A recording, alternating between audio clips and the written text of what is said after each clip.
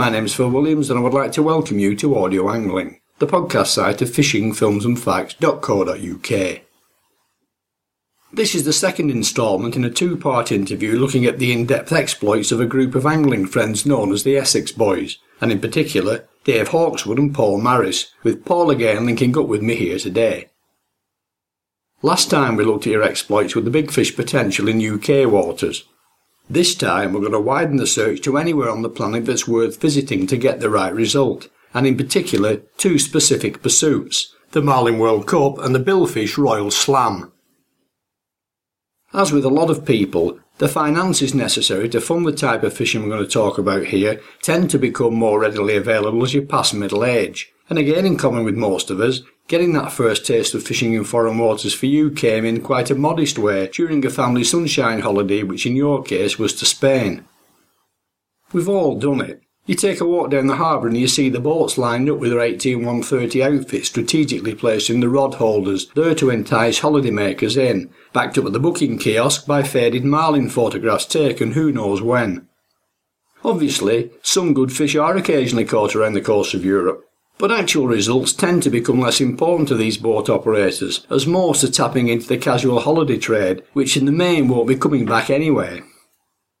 That said, for some of us, both myself and you included, regardless of failure, this is the all-important launching pad to greater things, and particularly in your case as we're going to see. So give us an insight now into how your big game fishing started and initially went. Well, basically, it was like really my wreck fishing in the UK. It all started with holidays. We started going abroad probably in the early to mid-70s and got a bit more adventurous as we went on, but most of it was sort of in the Med, with Spain, Portugal and the Balearic Islands. Although they're not the best game fishing places in the world, you did get to see the odd game fish boat, and obviously they look very impressive with all the setups and the big reels and what have you. And they've all got their little photo or their pictures of these big fish that they've been catching. I had a little dabble with them, with very little success then, so it never really inspired me to sort of go that step further. But I had the taste, and that's where it started. And then basically our holidays got a bit more adventurous, and we started going to the Caribbean, which it was a different ball game out there. I think the first two times we went out there went to St. Lucia. I think in the duration of the two trips, which the time scale was about 2 weeks at a time, I think I managed 3 days fishing out of St. Lucia. I chartered the boat myself. Back then it wasn't sort of silly money, so I could afford to do it. And I can't remember the name of the boat, but the name of the skipper, or it might have been his pet name, was Mako, which I thought was very appropriate. And we didn't see anything like a marlin or anything that big, but certainly got beat up with what I still call toothy critters, kingfish, wahoo, barracuda, stuff like that. Yeah, that was sort of the start of the learning curve, if you like to put it that way. I was very green at the gills. The type of fishing that you was shown out there was totally alienated to what we was used to in the UK, because, there's nothing like it. You're trolling what I call pulling plastic, basically, but you're trolling lures, and you do spend many hours. It is a sort of very hit and miss, very frustrating type of fishing. It's not my favourite type of fishing. It never will be. Not that sort, but, when you do get a hit, it's adrenaline rush. The line screams out and they're shouting and hollering and all that. It's spectacular. It's explosive, really. And that got me going. I remember the best trip we had back in those times was we had a trip out of Antigua. I can't remember the name of the skipper this time, but the boat was called Obsession, which I thought was a lovely name for a charter boat, Obsession, because I think that's what most of us are that are keen as mustard with our fishing. It's obsessive, and it was a good name. It was only Sid and myself, Sid Smith, who's one of the original Essex boys. We was out there with our wives, so we had a couple of days fishing out with Obsession. Actually, we had 3 days, and it was fantastic. It was all wahoo. We didn't see anything else but wahoo. But over the 3 days, we averaged 25 wahoo a day. And this was mainly fish between 20 and 50 pound, which was great fun. Unfortunately, we were fishing with 50 pound class gear. And to be honest, that was a little bit OTT. It's much more fun fishing for wahoo and stuff like that with 20 to 30 pound gear. But back then, we had sort of game gear. So basically, we was just going for a holiday with families and trying to sneak the odd day's fishing in. So we relied on the tackle that was on the boat. So, it wasn't always top quality gear, but most of the times it was certainly serviceable. But that sort of got us going, really, with the holidays. I mean, thinking back then, back in the sort of late 70s, mid 80s, that type period, fishing in the UK is probably the most, well, I should say there's more people involved in fishing than there are in any other sport in the country. But unfortunately, the media, i.e. television and what have you, there's very little coverage of fishing. So you're a bit limited to what you can see, especially anything abroad. I mean, it was practically unheard of. You did hear the odd story of stuff, what was being caught, but there was no one at the time doing anything in depth regarding abroad. It was all in the UK, and there was very little coverage of that. So, as I said, all our fishing back then was all down to the odd holiday here and there, but nothing really serious. So you've got the taste, and you know there's lots of good big fish holding venues dotted all around the world, but also lots of mediocre and even bad ones. The problem is that in cost terms, the difference between a potential good result and an almost certain failure is negligible. It all comes down to doing your homework and making sure you end up where you need to be and at the appropriate time. Well, to be honest, Phil, really it developed from about, I would think, from holidays. Well, I mean, we started going to Mauritius, well, which I'm going to come to. The first year we went there was in 2002. And to be honest, it wasn't until about 2003 and 2004 that I got together with Dave Hawkswood and we had a good discussion of what we were doing. We weren't getting anywhere. We weren't doing very well. And it was then that we sort of decided to go to the expense of purchasing our own gear, looking into it in depth, asking. I mean, basically, we got to know people that was involved in game fishing. And basically, we was asking lots of questions. I mean, during the duration of sort of thinking back in the 80s, mid-90s and what have you, obviously computers come along. Then the world became a lot smaller. People started going different places. I'm going to come to this later with what's on the TV now, the Jeremy Wade's of this world, where they're going and what they can do. It really developed because, as I said, going back, I really need to go back to sort of the mid to late 90s where we first saw over the Christmas holiday period, Sky Sports put on a show of the Marlin World Cup, which was based in Mauritius. And we sat there and watched it I think it was probably the first 1 or 2 days in the new year on a TV. And I mean, you saw this fabulous looking island, beautiful blue waters, lots of celebrities, Barry Hearn and Keith Arthur and what have you. Something like 40 teams, 40 boats going out there on a shotgun start. It looked absolutely fabulous. I know Dave watched it at the same time as I did, and a few days after I met him and I said, well, what do you think of that? He said, we've got to do it. Let's do it. Let's give it a crack. So we made inquiries. Well, Dave's daughter actually did it. She got on the internet and contacted them and asked if there was any chance that we could get involved and what have you. Unfortunately then, it was such a popular thing. I'm going back in probably about 1997, 1998, something like that, maybe 99. The thing was, there was a waiting list. All we could do was put our names down and just wait, basically. So it was like an annual phone call, i.e., could we get in? No. Our thoughts were that it wasn't going to happen, but we watched it each year, and it's just something that we passionately wanted to do. And lo and behold, in the year 2000, Lisa, Dave's daughter, she contacted them unbeknown to us and said it was her dad's big birthday coming up and she wanted to treat him to a birthday, and nothing would be better than to take part in the Marlin World Cup in Mauritius. Anyway, fortunately enough, we got in. So our first year we fished it was in 2001. 3 of the original Essex boys went out there. That's Sid Smith, myself and Dave Hawkswood. Obviously took our wives, which was a lovely thing for them because it was just paradise where we stayed, which was at Le Pirogue, like a 5-star hotel. All the accommodation was superb. The time couldn't come round. Once we knew we was going, all of us really excited just to be part of it. Little did we know at the time we was going to be shot down in flames because, I mean, as far as we was concerned, we was 3 experienced anglers, and a lot of them, the people we saw on these programs, weren't really proper anglers, and we thought basically we was going to go out there and do the business. Well, that didn't happen, but I'll come to that in a minute. But basically, yeah, we went out there in 2001. I think it was sort of December time. Couldn't believe how hot it was. Got there, and of course Sky Sports involved and the cameras and what have you. I mean, it was such a buzz. It really was. I mean, we're really up for it. The night prior to the actual event, They had a captain's presentation evening and what have you, draw of the boats and all that. And as I said, the cameras were there and there's a buzz and music and entertainment and God knows what. It really was big. You've got to bear in mind, I think there was 37 to 40 teams. So there's probably about 150 anglers, plus their wives and what have you. So there was a lot of people involved. It was a big event. So this particular time, the actual competition was run over a period of 5 days. And this was 5 days back to back.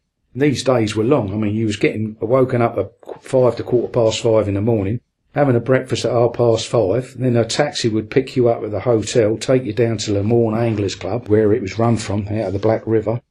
And then you was called up on your boats, obviously one jetty. So basically it took quite a while for 30 odd boats or 40 boats pick up all their parties. So it was well organised, but it was quite a thing to do. Anyway, once they're out there, they're all more or less lined up, and you get the shotgun start, and it literally is a shotgun start with a 12-bore gun. Then all the boats, and these are all fast game boats, they just, well, it's fantastic. I mean, to start with, we all had cameras and camcorders and what have you, taking photographs. To be honest, when you start in a crowd like that of boats, flotilla like that of boats, you couldn't stand up. I mean, as much as you could do to hold on, but it was such an adrenaline rush. It was fantastic. The one big thing in the advantage of Mauritius is the drop-off is so near to the actual island. You can literally go half a mile outside the river and you're fishing in deep water. So basically, you could catch a marlin within 10 to 15 minutes of actually starting. So anyway, as I said, the previous night we draw our 5 boats because you have a different boat each day. You're not fishing the same boat. And bearing in mind we were really greenhorns at this was a learning curve for all 3 of us basically. Anyway, we got on our boat, full of confidence, what have you, and off we went. These were long days. As I said, we was up at 5. The actual start was 7 o'clock in the morning. You fished and there was lines in at 4:30. One of the rules were that if anybody had got a hook up prior to the lines in, they had there was sort of designated time to land the fish. But every time there was a strike, the skipper would call up to the clubhouse. And then if he got into the fight, he would tell them who the angler was, what class he was fishing on, because there was 3 classes we were using, was £50, £80 and £130. It's a point system. Obviously, the lighter the line, the more points. So, I mean, basically, this is the option you've got, but this is a chance you take. You fish £50 line, you're going to get twice as many points as what you are with 130, but obviously your chances are less of landing the fish, but that's the chance you take. Well, we decided to go for 50s to take the chance anyway. And as I said, we come in at 5, and then you've got cocktails and the weigh-in and what have you, photographs and all that. By the time you get back to the hotel, it's like 6:45. Then you've got to have a shower. Then you've got to go out and eat, and the evening's entertainment. So by the time 5 days comes along, I'll tell you what, it's as much as you could take. I remember talking to Keith Arthur, and I was saying, yeah, what a buzz and all that. He said, you wait until the 5th day. He said, there'll be teams going out there with only half their teams. He said, not everybody can do it 5 days on the trot. And having done it, I realised what he meant. But no, our first trip, first year, we had a disaster. Well, I mean, we didn't score a point. Each day we went out there. We had a few takes, saw a few marlin, but it was a disaster. I mean, after 5 days fishing, the Essex boys, because this was the other thing I should have mentioned earlier, prior to us going out there, we had to have a given name. Each team has a name. So Dave asked me what name should we have, and I said, we're Essex boys. I said, it's got to be Essex boys. So that's what we were. We went out as Essex boys, and I remember when we was called up, Barry Earn coming over to me and said, you got a name like Essex boys. He said, I hope you're going to behave yourself, he said, because we come from Essex. I said, I know that. I said, don't worry about that. I said, we're all turtles, we're all couth, we'll be all right. We'll keep the flags flying. So we did that, but unfortunately we didn't score any points. But to be honest, it didn't deter us, because what we saw caught, the whole thing was such an adrenaline rush. The wives loved every minute of it. Presentation night at the end, the big gala, dinner and what have you. And the dignitaries that were there from the island. It was a big event. I've never fished anything quite like that. Well, yes, we were all disappointed, but it didn't deter us. We were determined to do it again the following year. And that's what we did, basically. Sid came out with us again. We did bring another guy with us. Unfortunately, it was the same result. So basically, with the first 2 years competition in the Marlin World Cup for the Essex boys was an absolute disaster. We never scored a point. You know, we tried different things. We fished different boats. I mean, this was the other thing. In a way, it was a learning curve. When you fish different boats, they've got different methods, different patterns. I mean, obviously, the bigger the boat, the more rods they can put out. All the game boats fish with outriggers. An outrigger is like a long arm which they put out. And basically what it does, on the spread, it gives them width. So they can put two lines out, one either side of the boat on an outrigger, which is wide. The normal one is 5 rods, and then you've got 2 flatline rods, which are shorter. And so if you can envisage a W, the outriggers are the points. You've got the W, which is the lower part of the W, and then the shotgun, which is the one that goes right up the middle, which goes normally further back. That's the point. So the favoured one really is the W formation, and to be honest, that's worked for us as well as any. Some of the smaller boats fish with 4 rods. That can be just as successful. Obviously, it's like our jellies in the UK. We're fishing with plastic lures, and the colours, I mean, there's an array of colours, and obviously everybody's got their favourite colour, just like they are in the UK. On given days, I'll be honest with you, I've seen fish caught on just about every colour imaginable. Like in the UK at the moment, it's all rhubarb and custard. Well, there was a couple of years there that it was all the dark colours, purples and blacks. That was very successful. And then another year had come along and it'd be a lighter colour. So we learnt, and what we did gradually, we started purchasing our own lures. So we did have a bit of tackle. As I said, really, although we failed miserably, it didn't deter us. To be honest, it had the reverse effect. I mean, it just wanted us to try harder, and we was determined that we was going to break our duck, basically.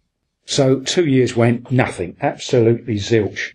This is 10 days on a boat, 10-hour days, so that's 100 hours fishing, and we haven't caught a billfish. 2003, we was all up and running, and things were going, booked at whatever. For some reason, I can't remember what it was, but 2003, it was cancelled, fairly at the last minute. Sid told us that he couldn't afford to go to Mauritius the following year. So I had a chat with Dave, and I said, I think really we need to invest in our own gear. What we did, we went out and purchased 4 Penn International game rods, 50-pound class rods, all rollered, and also I bought 4 Penn International 2-speed 50-pound class reels, which was quite an expense. By then I'd started going on the internet and looking and what have you, and I come across a company called Peter Pakula, which operated out of Australia. So I sent them an email and told them that we were fishing Mauritius, what our target fish were, the gear we had, and I was open to suggestions with lures and what have you. Also, I'd read about their teasers. They did 1 or 2 teasers, but the ones I was interested in was the ones they called a witch doctor teaser, which is really mirrors. It's on a hard bit of wood, and you trail about 25 to 30 feet out the back of the boat, and they just attract the fish.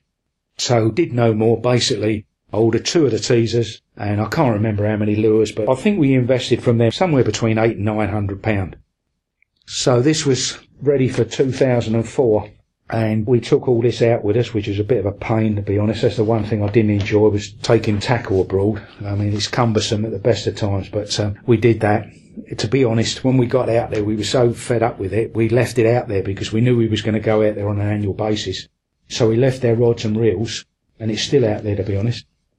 As I said, 2001, 2002, nothing.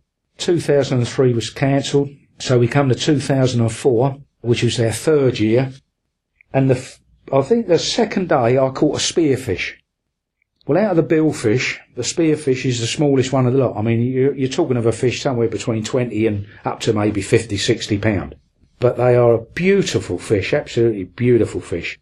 When I hooked it and reeled it in, I saw this. I didn't even know it was a billfish. I thought it was a wahoo. But when the guy brought it on the boat and unhooked it, and I stood there to take a photograph of it to put it back, he said something to me that sort of stuck. He said to me, you've caught the hard one there.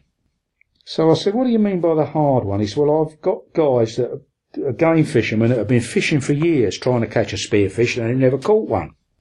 I said, oh, right, okay. So I said, what's special about that? And he said, well, this was the other thing we was doing. Fishing competitions of this nature, the rules that you use is the IGFA rules. I won't go into all of them in detail, but basically it's line class, and this is the other thing they was doing as well. If you catch a billfish, which we did the following year, a proper one, marlin, they test the line for you. I don't know if anybody's ever seen them how they line test, but it's quite an interesting thing. It's done on rollers. say for example you catch a 200 or 300 pound marlin on one of your rods. What you do when you come in, you take about 25 to 30 foot of your line, which you actually use in your main line. You take it to them, the organisers, and what they do, they took it out the back, and it's done on 2 rollers basically with little wheels on them, and it's sort of set up with a gauge for weight. It's all done under tension. Obviously they can't put knots in it because that would be a weakness. It grips the line, these 2 rollers, one either side, and you just put tension on it. As the tension builds up, you get a readout of what weight. We was fishing with 50 pound line, and it broke at 44 pounds, so obviously it was eligible, so that counted. But that was interesting. That's something we'd never seen before. And also with IGFA, and the main rule is that no one is allowed to touch your tackle, i.e. when you fish. I mean, they can put the rods out for you and set the spread up and all that, but if there's a take, you have to pick your rod out the holder, put yourself into the chair, obviously, set the hook and fight the fish without any assistance whatsoever, apart from when they grab the leader and either tag and release or whatever they want to do. But other than that, no one's allowed to touch the rod and reel, only you, which suits me down to the ground, to be honest, because I've been out on other boats where they like to hook the fish and all that. Well, I won't let them do that. And that's part of the fun as far as I'm concerned, whether you lose it or not. I want to do it all. When that rod goes over, I want to be the first one there. And some of them, especially other countries we've been to, when they can't speak English, you have a job to put it across. But I just shout IGFA at them, and they seem to know what I'm talking about, so they leave the rod alone, which is good. So anyway, going back to this spearfish, I said to the guy, I said, well, what are they after a spearfish for? He said, well, it's IGFA. They do royal slams. There's various things, what they do, trophies and stuff, what you're up for. What they call slams, a boat slam, catching like maybe 3 different types of billfish in a day, and there's all sorts of slams. There's a shark slam and all sorts of things. Then he told me that there's 9 billfish around the world, which quite a few people, it's their target to catch all 9 fish. When I looked into it, and I got the IGFA annual book of world records and what have you, at the time when I eventually did it, there was only 69 people in the world that had actually done it. So when I looked into it, I found out that basically the 9 are a spearfish, white marlin, striped marlin, broadbill, blue marlin Atlantic, blue marlin Pacific, sailfish Atlantic, sailfish Pacific, and black marlin. So I'd caught this, it still never really meant a great deal to me, but I'd caught a sailfish and I'd obviously caught a striped marlin, but never thought much about it. Anyway, we went through 2004. We still hadn't caught a marlin, not a proper marlin. The spearfish I didn't class as a marlin, although it's part of the family. It was so small, it was only about 25 pounds. And it wasn't until the year 2005. By then, we'd fished 15 days. That's 150 hours of no marlin. So, although we were a bit distraught and a bit deflated, in a way, it made us want to try that much more. There was no way we was going to give up. And little did we know that when we went out in 2005, what a difference, what a transformation by buying this tackle, learning a lot, asking lots of questions, also getting friendly with a guy called Christian Lagoon and his son, who came out with us, which helped considerably, because it was his backyard, he knew where to go. He could also speak French, which is the main language out in Mauritius, so he could speak to the crew on their language and on their terms, and he knew what to do, and that gave us such an edge. There was no 2 ways about that. Anyway, so we went back out in 2005. Unfortunately, in 2004, Sky Sports pulled out. For I don't know what reasons, but they pulled out. So did Barry Hearn and Keith Arthur. When we got there in 2005, there was no cameras, which was disappointing because, I mean, that did give it the edge and all that. There wasn't so many teams. There was only going from about 37 teams. There was down to, I think it was about 25 in 2005. But anyway, we went out there. Not as confident as we were, but determined, let's put it that way. The first day we caught our first marlin, which was, I can't even remember who caught it, whether it was, no, it was Dave, that's right. Dave caught the marlin. Blue marlin, wasn't the biggest one in the world, but it didn't matter. Size didn't matter. It was points on the board. And after day 1, would you believe, and from being bottom for 2 years, or 2 years, we was top of the leaderboard, because that was the only marlin actually tagged and released that day, which was good. Went out the second day. I caught a sailfish, and I think I had a wahoo. Oh yeah, this is the other thing I should have mentioned. They decided, instead of doing 5 days, they went for 4 days. And instead of doing 4 days all in one go, they did 2 days on, a break, and then another 2 days. And that was good. That really did. That day break was good. You needed that. So the duration was still over 5 days, but we only fished 4. Anyway, lo and behold, we won it. I think we only had the 1 marlin and a sailfish. I think there was a wahoo, and there might have been a couple of dorado. It weren't a big catch. It was hard fishing, basically. There was fish lost. I know we lost a couple one day, but anyway, we won it, and that's all that mattered. And it was the highlight of our angling career, the pair of us. It was just fantastic. That night, I shall never forget that as long as I live. It was something else, and it was great for the girls as well. They enjoyed every minute of it. So we was on a high. We won the Marlin World Cup, made the papers and what have you. So we was all raring to go for the following year. And we went back. We should have gone back in December 2006, but they moved it. They decided to go to do it in February, March time, which is more into the season, give us a better edge of catching other species as well. So we didn't fish until February of 2007, and we won it again. I mean, it was good winning it one time, but to win it back to back, there was only one other person that won it back to back, and that was Zig Gregorick, who we got to know out there, which I always classed as a lovable lunatic. That man is so passionate and OTT, you've got to see him to believe him. Quite a few of the teams that have been going out there year after year, who we got to know well. Literally, there was a family atmosphere. The actual organisers and the people in the Le Mans Anglers Club, they couldn't be more helpful. I mean, they really are lovely people. And it was just lovely to go back to see them all, and it was a good buzz. And by now, the name Essex Boys were getting quite synonymous to the Marlin World Cup then. We would go in taxi sometime, and the taxi drivers had heard of the Essex Boys, so we had more fame in Mauritius than we did in the UK. So it started to mean something. Also, it got in the national papers and what have you. So it was something else. During that year of 2005, I got to know a guy called Peter Petzer, which run worldwide fishing safaris. I think this was done by Jim Whitby, who was editor at the time of Boat Fishing Monthly. He had gone out to Kenya to fish a competition run by Peter Petzer's company. And there was like 20 or 30 teams, and they had a fantastic trip. There was loads of pictures, 2 or 3 page feature of lots of sailfish and all sorts of things, sharks and God knows what, tuna and what have you. Really looked good. Somewhere different, because by then I'd started really getting into it then. I mean, confidence was up. We'd won 2 major titles, and we just wanted to do more. Unfortunate for Dave, myself being retired, he's busy work, so he can't spare the time as much as I could.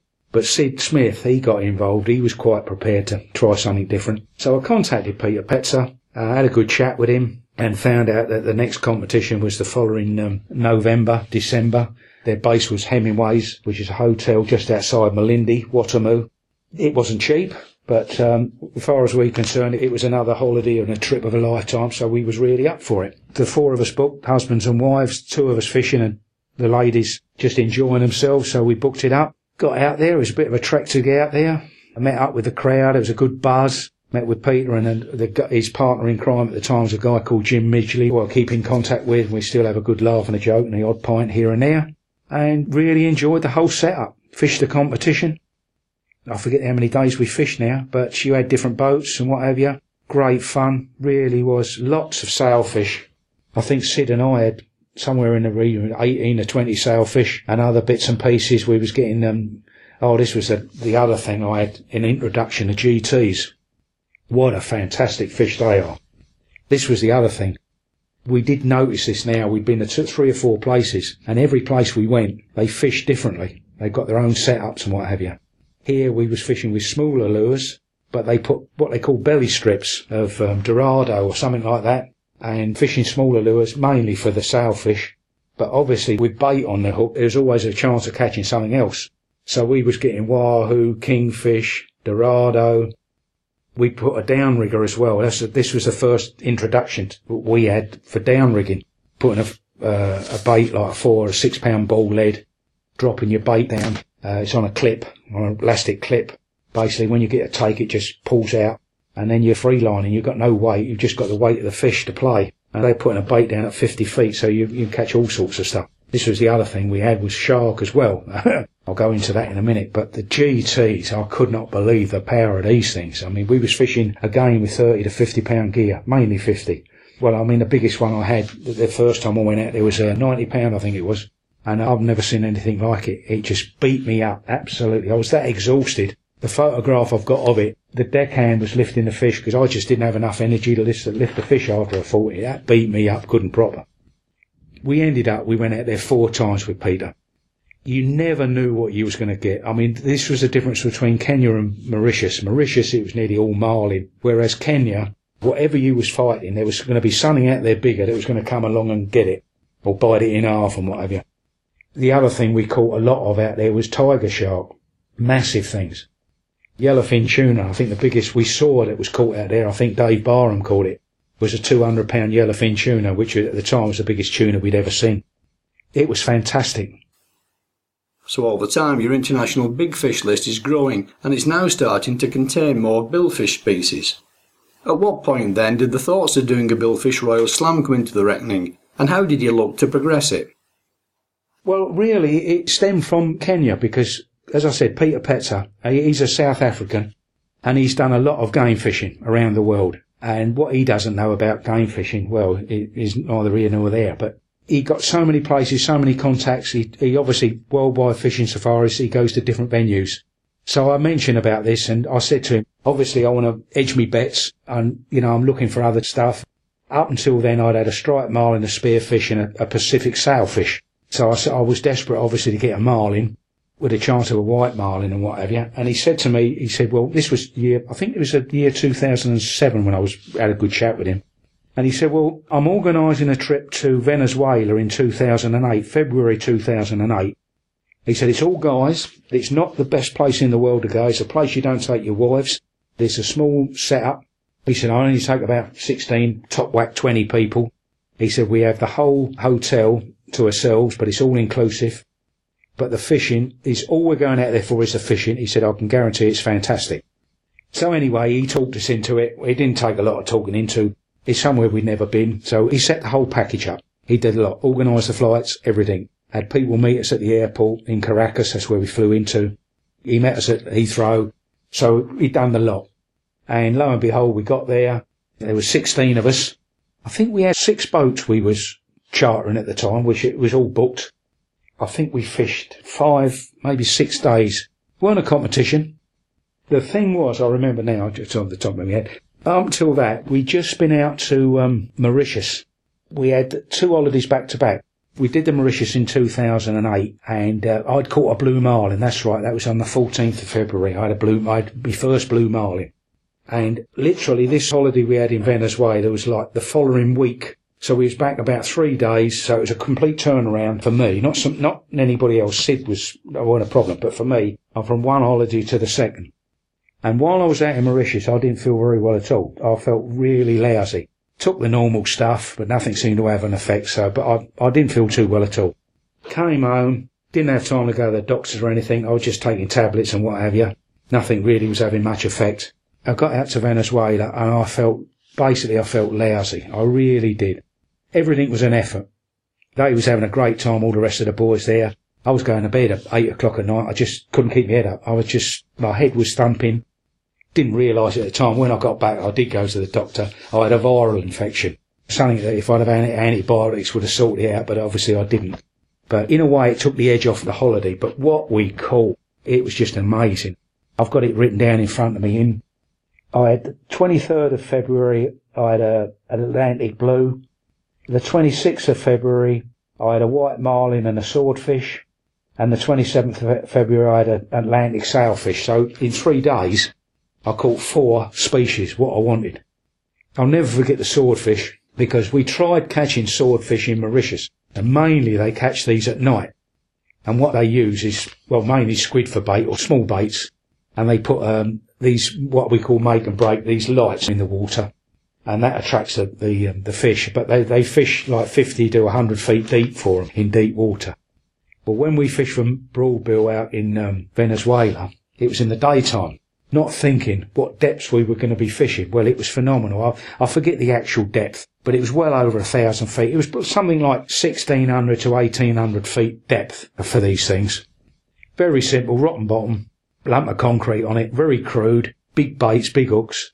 But it was fantastic fish. I mean, pound for pound, I think the swordfish is probably the hardest fighting billfish out of all of them. I mean, you know when you've got them on, but the thing is, what is at your disadvantage is it's deep, it's straight down, so the smaller your back, I mean, you go through the pain barrier again, whereas most of your marlin fishing is on the surface or fairly shallow, and you're fishing away from the boat, and the boat's doing quite a bit of the work because they're chasing the fish or following the fish, whereas this method, you're straight down, so you've got to pull the fish to the boat, so it is tiring. But basically, as I said, in 3 days I had 4 of the species, so up until then, I'd got 8 out of the 9 species. Pete was out there with us all the time. And I said to him, I said, well, I can't believe what I've done. This year alone, I've had 5 of the species now. The blue marlin in Mauritius and the other 4 in Venezuela. All I want is a black marlin. So I said, right, if you had one place to go, where would be your first choice to go for a black marlin? And he said, well, you realise that nothing's guaranteed. He said, but the top place in the world is Tropic Star Lodge in Panama. So I did no more. I said to him, right, can you sort things out for us? Sid was keen to do it. So we went out there in February 2009.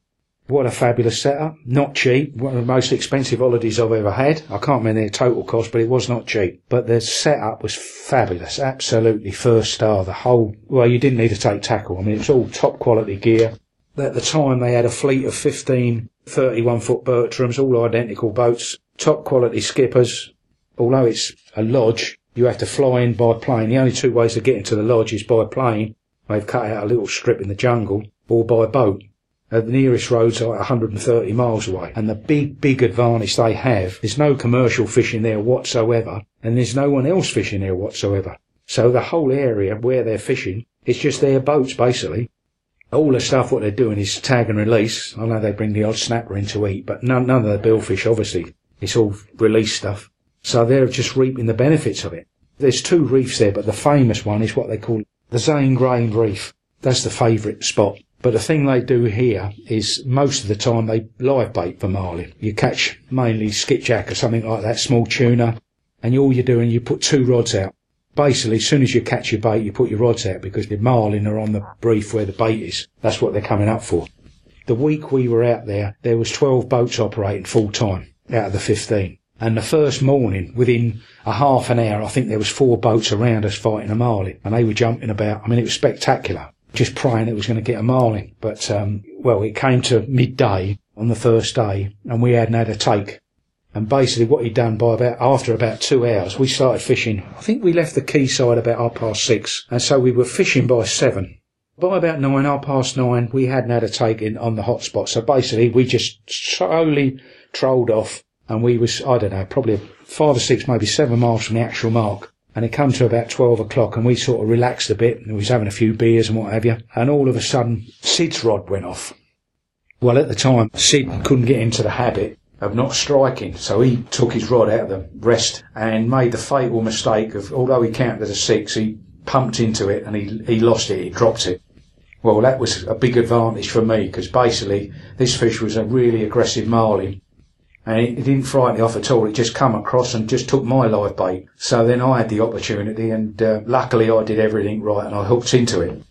Well, when this thing felt the hook, she jumped out of the water. This must have been about 80 to 100 yards out the back of the boat. And that fish then was the biggest marlin I'd ever seen in my life. This massive thing come out of the water, about 10 foot, jumped out, shook his head and crashed into the water. And I can remember the deckhand screaming, Senor, you have a very big black marlin on there. And all I kept thinking was, don't get off, don't lose it, don't get off. This was the fish I wanted. This was, as far as I was concerned, not only was the biggest fish I'd ever had, it was a fish of a lifetime. And it was the species, I mean, it was everything I wanted in a fish. And I just, all the time, I could, don't get off, because bearing in mind, I'm only fishing with 50-pound class gear, so the odds really are on the fish. And I mean, this was a big marlin. At the time, we didn't realise how big it was, but we found that out when it got closer to the boat. Basically, it took me 55 minutes to bring it in. He leaded it about 3 or 4 times, but it was so green, so powerful, he just couldn't hold on to it, so he let it go again. And I kept playing it. Although it counts with the IGFA rules, as soon as the guys actually touch the leader, it does count as a released fish. But I obviously wanted to get it to the side of the boat, which luckily I managed to do. And when we saw the size of it laid to the boat, I mean, it was huge. He said it was a big 700. He said between 700 and 800. So we split it down the middle. It was 750. I mean, there's no way I was going to kill that fish to find out. I'd love to know what it weighed, but there was just no way in the world I would have killed a fish like that. I mean, it was fantastic. And the other thing it did, because Sid was on the camcorder, we took camcorders with us. About the third time he leaded the fish, which was very close to the back of the boat.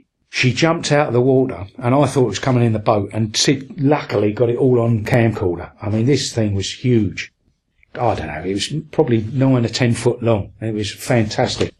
So there I was, in Panama, the first day. Although it was the only fish we caught that day, that didn't matter. I mean, it was fish of a lifetime. So yeah, I'd done the Marlin Royal Slam, and little did I know, there was another American guy, although he didn't do it the first day, there was another American guy that actually did it, and we were both presented with a thing from the Tropic Star Lodge, all printed out, very nicely done, of our achievement. So that was nice, but as I said, it was just fantastic. And what we ended up, I think we had 9 marlin, I think we had 5 blue and 4 black, and the smallest of which was £300. So it was our first introduction really to big marlin. I mean, Sid, he had a beautiful £500 blue marlin, which was his biggest fish of his life.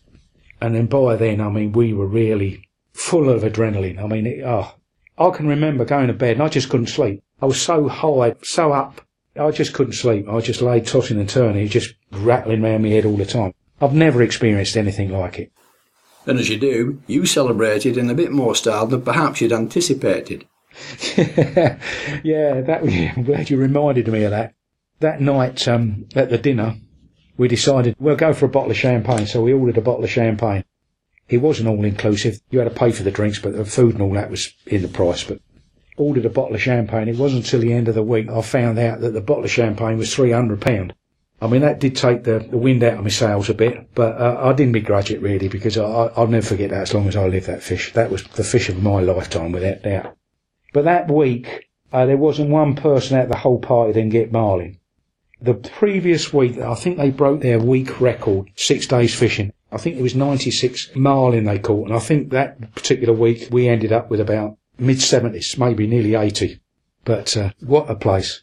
So yeah, I did that then. And by then, I mean, obviously you can realise, I mean, I was really into it all then. I mean, we was checking places, different places, going for other things. The other thing we caught out in Venezuela was our first introduction to big yellowfin tuna. One particular day, funnily enough, we was out on one of the smaller boats of the 6 that he was using, boated a 250 pound yellowfin tuna, which we couldn't believe the size of it. It was huge, absolutely huge. Unfortunately, I mean, all tuna caught, they're killed. I mean, they're not wasted. I mean, they're worth lots of money. They're bunts for the boat. I mean, that's part of their life, so you don't argue with that.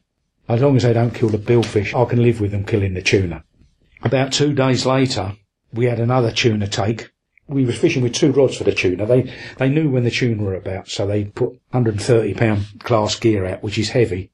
It is a bit OTT, but as far as they're concerned, if you hook a tuna, they want to see it boated. That's their attitude.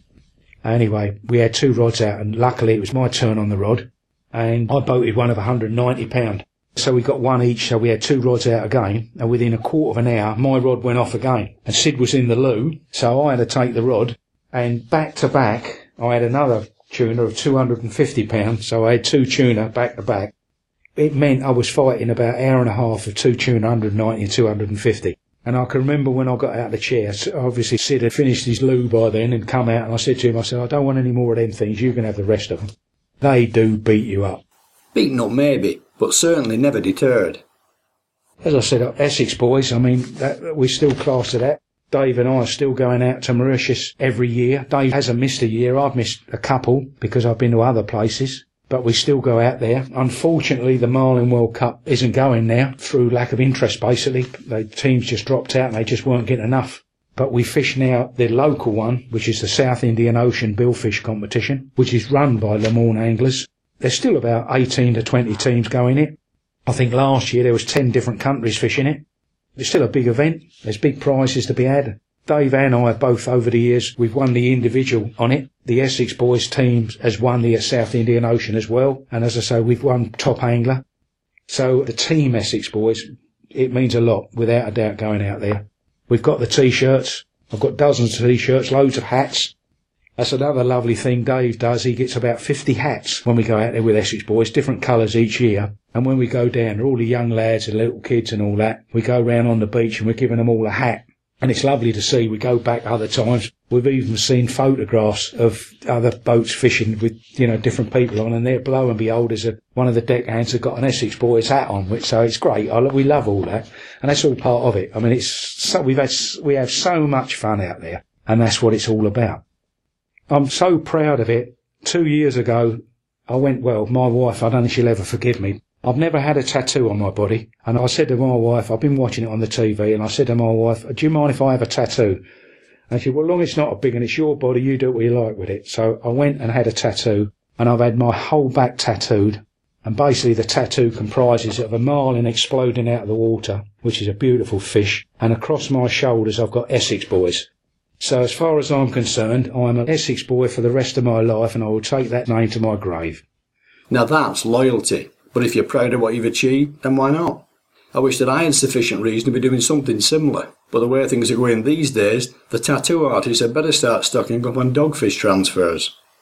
Perish the thought. So once again, many thanks to Paul Maris for giving us this guided tour through the world of billfish.